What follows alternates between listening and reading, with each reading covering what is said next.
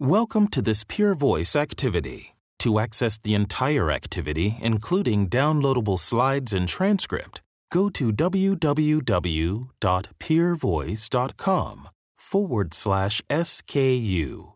This activity is supported by an educational grant from Astellas and CGen. Hi, I'm Tom Powles. I'm Director of Bart's Cancer Centre in London. Lydia, do you want to introduce yourself?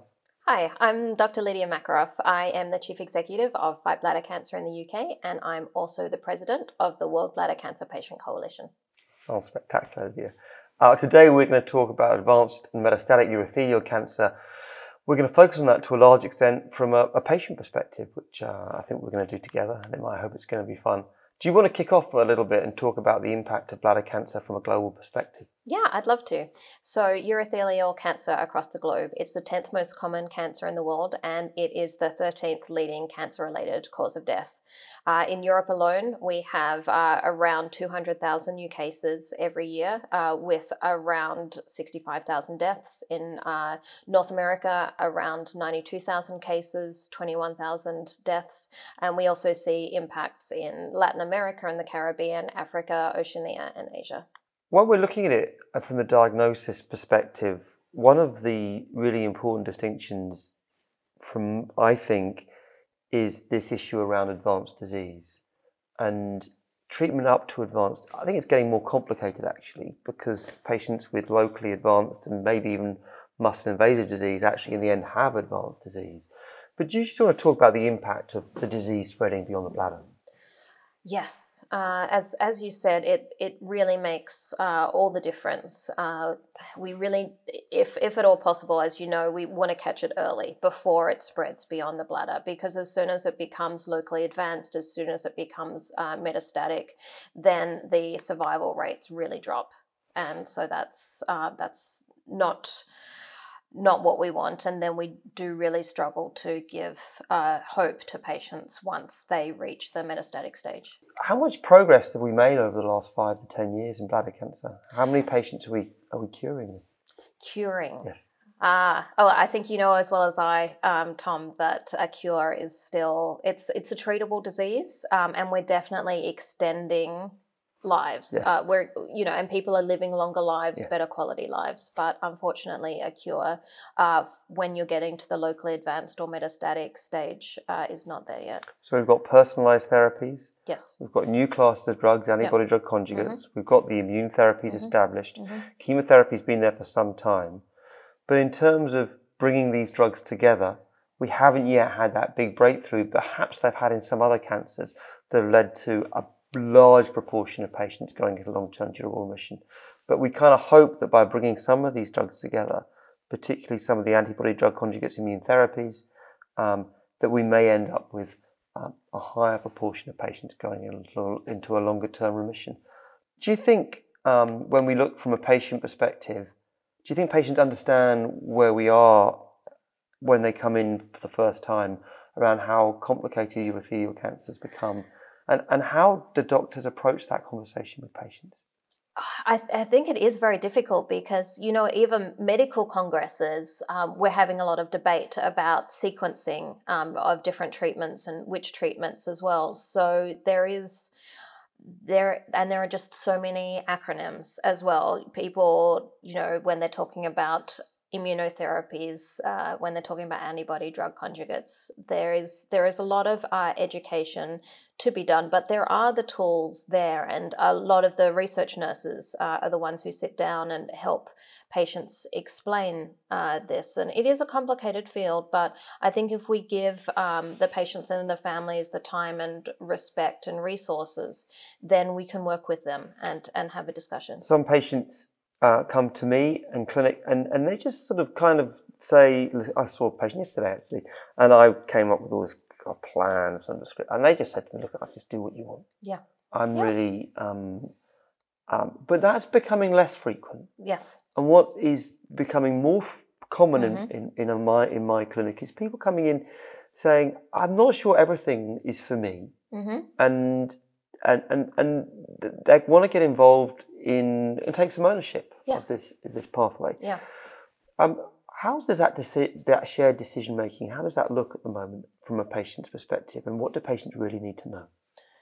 Well, a lot of times something that patients actually find very helpful is speaking to someone who has gone through similar treatment as well. And that really helps them understand the different treatment pathways. But I think we need to tell them, we need to give them the tools and ask them the questions as well. So what is important to you? How many trips to the hospital do you want to make? What about your sex life? What about going to work? What about your body image?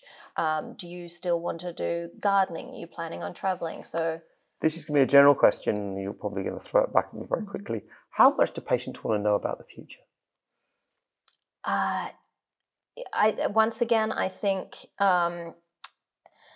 it depends on the individual patient, and I think we just need to ask them that question. And what about written information? How important is printed information rather than verbal information? Yes, so a lot of patients, when they speak to me, they say, as soon as I heard the word cancer, everything else is white noise. So I think at that very initial consultation, when you're saying to someone, you have bladder cancer, any other verbal information that you can give after that can sometimes be lost. So I think in that stage, written information is very helpful, but not too much. So, are there other forms of education that patients need to be involved with in this process? Yes, so sometimes that we ask patients, ask your clinician, if the clinician is comfortable, record the conversation so you can listen to it afterwards. Join a patient forum as well, speak to other patients, call a helpline, watch webinars as well. So there are many different types of information, but once again, we have to match that to the learning style of the individual patient. What role do patients, friends and family have in this journey? I'll tell you a story. I saw a patient yesterday and he said, I wasn't going to have any treatment, but my wife persuaded me to, and I want to have the chemotherapy now, but it's not what I want. What role does the family have in this process? Yes, so it's tricky. So I'll talk more about the logistical side and then I'll talk about the emotional side. So it's often either the children or the spouse of the patient that comes, you might see this with the big binder that has all of the treatment notes and all of the medical records. And it is often the spouse or the child who will do the logistics of making the interviews and making the appointments and nagging the patient to call and follow up. So there's that role. There's also in the treatment decisions as well, and emotionally. And so I think it's different if you've got curative potential, or if you've got good treatment potential, and you know that perhaps if the patient does have the treatment, then sometimes the spouse or the child can have a very positive role in saying, let's go for the treatment. However, when we're talking end of life, sometimes that can be difficult when perhaps the patient is saying, now for me, it's just about the quality of life rather than the duration. I want to go into hospice. I want to go into palliative care. And sometimes the children or the spouse are just like, let's keep on fighting. And so I think when we get to end of life, sometimes there can be a challenge there. How have the development of these new drugs with long-term benefits with some, how have they changed dialogue with patients? They give hope. So it's really wonderful. And both you and I have spoken to patients on innovative therapies who have said that they were given a terminal disease and now they're having many, many more good quality years with their loved ones. And so I think it's wonderful that they can have longer life and also better quality life. What I've heard, Leah, from today is that bladder cancer is a common cancer. We've heard that it's also, particularly in the advanced setting, life-threatening still for the majority of patients. We've talked about these new group of drugs, antibody drug conjugates, immune therapy, targeted therapies, changing the landscape and offering patients hope. But we've also talked about the changing dialogue between doctors and patients becoming more empowered, and indeed patients' carers becoming more empowered in that process. Education and training, written information, verbal information, being really important to help patients on that journey. Is there anything else you'd like to say before we call it?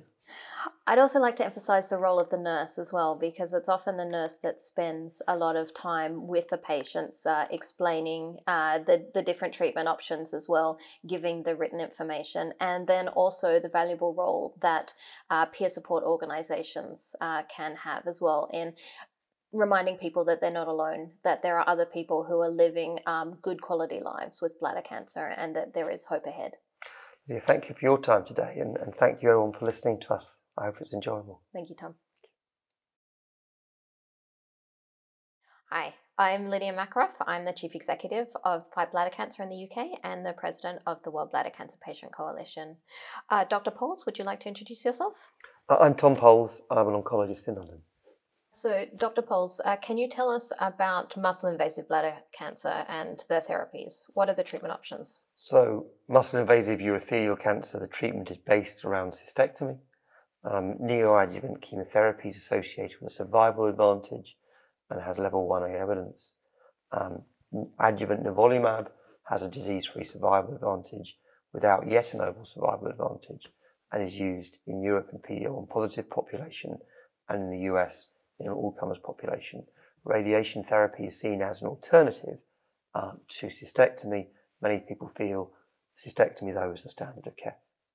So let's talk about metastatic urothelial carcinoma. It's more complicated here. So what's happening in the clinic, and what's happening in clinical trials? So the treatment options for metastatic urothelial cancer have changed a great deal over the last 40 years. Chemotherapy was the standard, gem-cis or gem-carbo, depending on kidney function. But that's now evolved beyond, and we have developed the immune checkpoint inhibitors. Maintenance of avelumab, sequenced directly after chemotherapy, is considered the standard of care, and that's part now of first-line therapy, so gem-cis, gem-carbo, maintenance of avelumab till progression, and then second-line therapy at progression, enfortumab vedotin, which is an antibody drug conjugate targeting Nectin-4, MMAE as the payload, and that drug is considered now essentially second-line therapy, and that's a standard treatment. There are other agents, sacituzumab govitecan, which is a different antibody drug conjugate with single-arm data supporting its use, which is licensed in the US, and erdafitinib, which is an FGFR targeted therapy, so individuals with FGFR DNA alterations in their tissue. Erdafitinib has single-agent data as well, also response rates of about 40%. So it's a larger package of drugs now than we had before. Chemotherapy, of course, immune therapy as part of first-line therapy, antibody drug conjugates, and targeted therapy. And what about combination therapy? Combination therapy is something that's developing. We've tried to combine immune therapy and chemotherapy together with actually not that much success. But at the moment we're developing antibody drug conjugates, enfortumab vedotin, with immune therapy with what looks like better data. And it's possible that we'll be using enfortumab vedotin and pembrolizumab in the US in the not too distant future based off a randomized phase 2 trial. And the most exciting study for me at the moment is EV302, which is enfortumab vedotin plus pembrolizumab versus chemotherapy. We haven't been able to reproduce or replace frontline chemotherapy yet. So the current standard of care is frontline chemotherapy and maintenance of avelumab, followed by enfortumab vedotin. That's an established standard of care. But there is a chance that we can replace frontline chemotherapy with combinations of immune checkpoint inhibition and antibody drug conjugates in the future. Then we'll have 3 different types of tools when we talk about systemic therapy, and if we also speak to the surgeons and the radiotherapists as well, then when we put this all together, then we should hopefully be able to, as we talked about, have more, speak to the patients and have more personalized therapy that are matched to the exact patient characteristics. I think that's right. So we've spoken a lot about the patients that are fit enough, platinum eligible, but what about the platinum ineligible patients? Well, there is a group of patients with advanced urothelial cancer whose cancer is either so advanced that it's affecting the way their body functions and they're unable to perform normal tasks. And And some patients are so unwell that they have to spend all day in bed. It's very hard to give those patients chemotherapy. They get all the side effects and none of the benefits. And then there's a second group of patients who have multiple comorbidities for whatever reason. And we struggle to give those patients chemotherapy as well. In this disease, it tends to affect people who are older rather than younger, tends to affect people who smoke cigarettes, and so they tend to have comorbidities. So we are dealing with a population where each patient needs a personalised type of plan. And unfortunately, we're still in a position where we still can't offer all patients the most effective therapies because of other things going on in their lives. So there's more work to be done, I think, on looking at what are the best treatment options for older people, people who don't have good kidney function, people with more comorbidities, and making sure that they're not left behind when we're doing research and development on new drugs. So different types of treatments have different types of adverse events. Do you want to quickly go through what you see as the main types of adverse events when we look at chemotherapy, immunotherapy, anti-drug conjugates, and targeted therapies? Yeah, so I think we're all familiar with chemotherapy and adverse events, although it's really important from a patient's perspective to recognise that not all chemotherapies are the same. And chemotherapy's moved on from the 1950s and 60s. I see many patients who come to see me and said, well, my mum had chemotherapy and I don't want to go through it. I'll do what she had.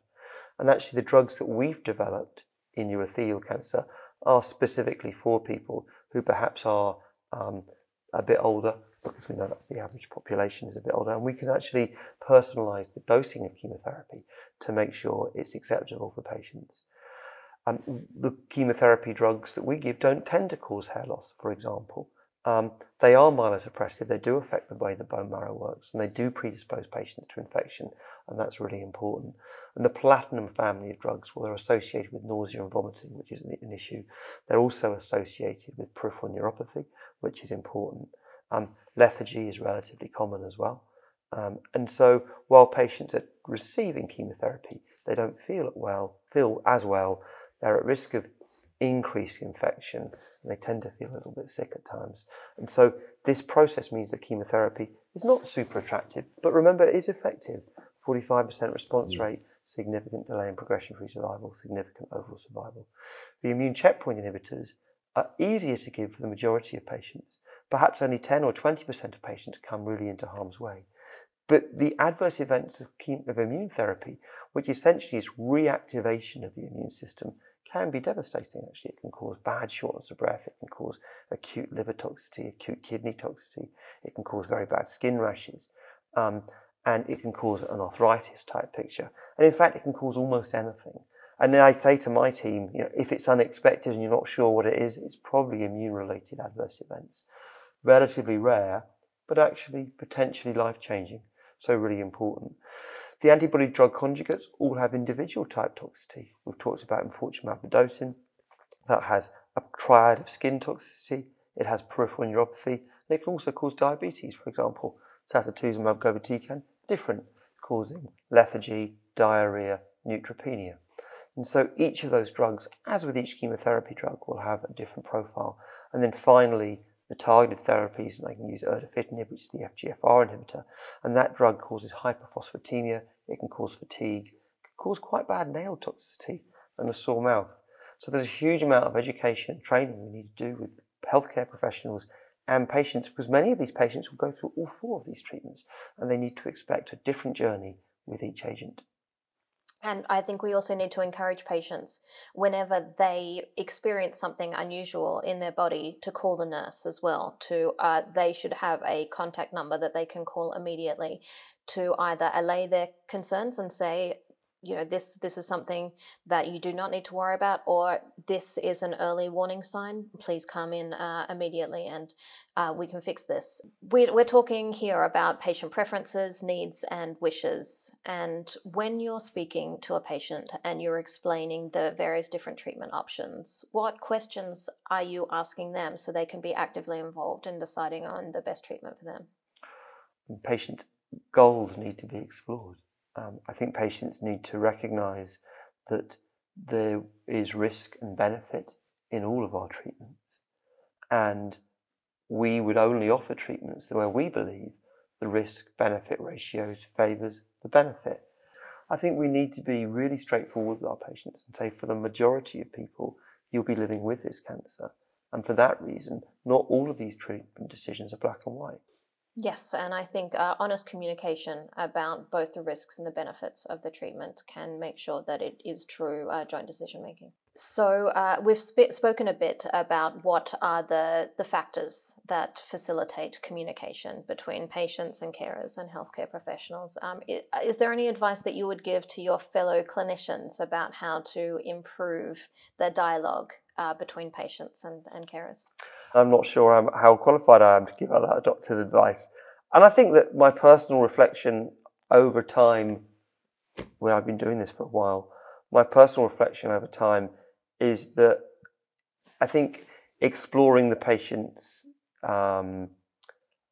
desire for information at the beginning and their understanding of the process is really important.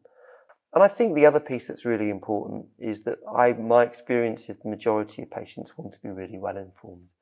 And I think that because there are aspects of this journey are difficult, and actually for many patients, we still haven't cured this disease, I think we need to be very transparent about that, because many patients do not want to go through multiple lines of therapy, despite at times the benefit-risk ratio favouring benefit.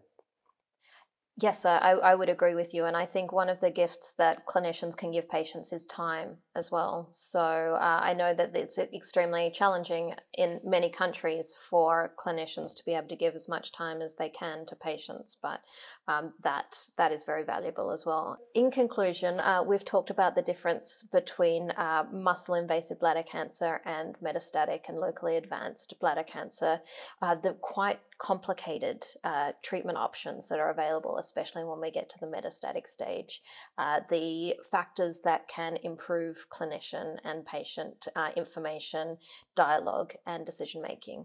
Is there anything you'd like to add, Tom? No, I think you summarised it really nicely, and just thank you for asking all the questions today. Thank you, and thank you for watching. This has been an activity published by Peer Voice.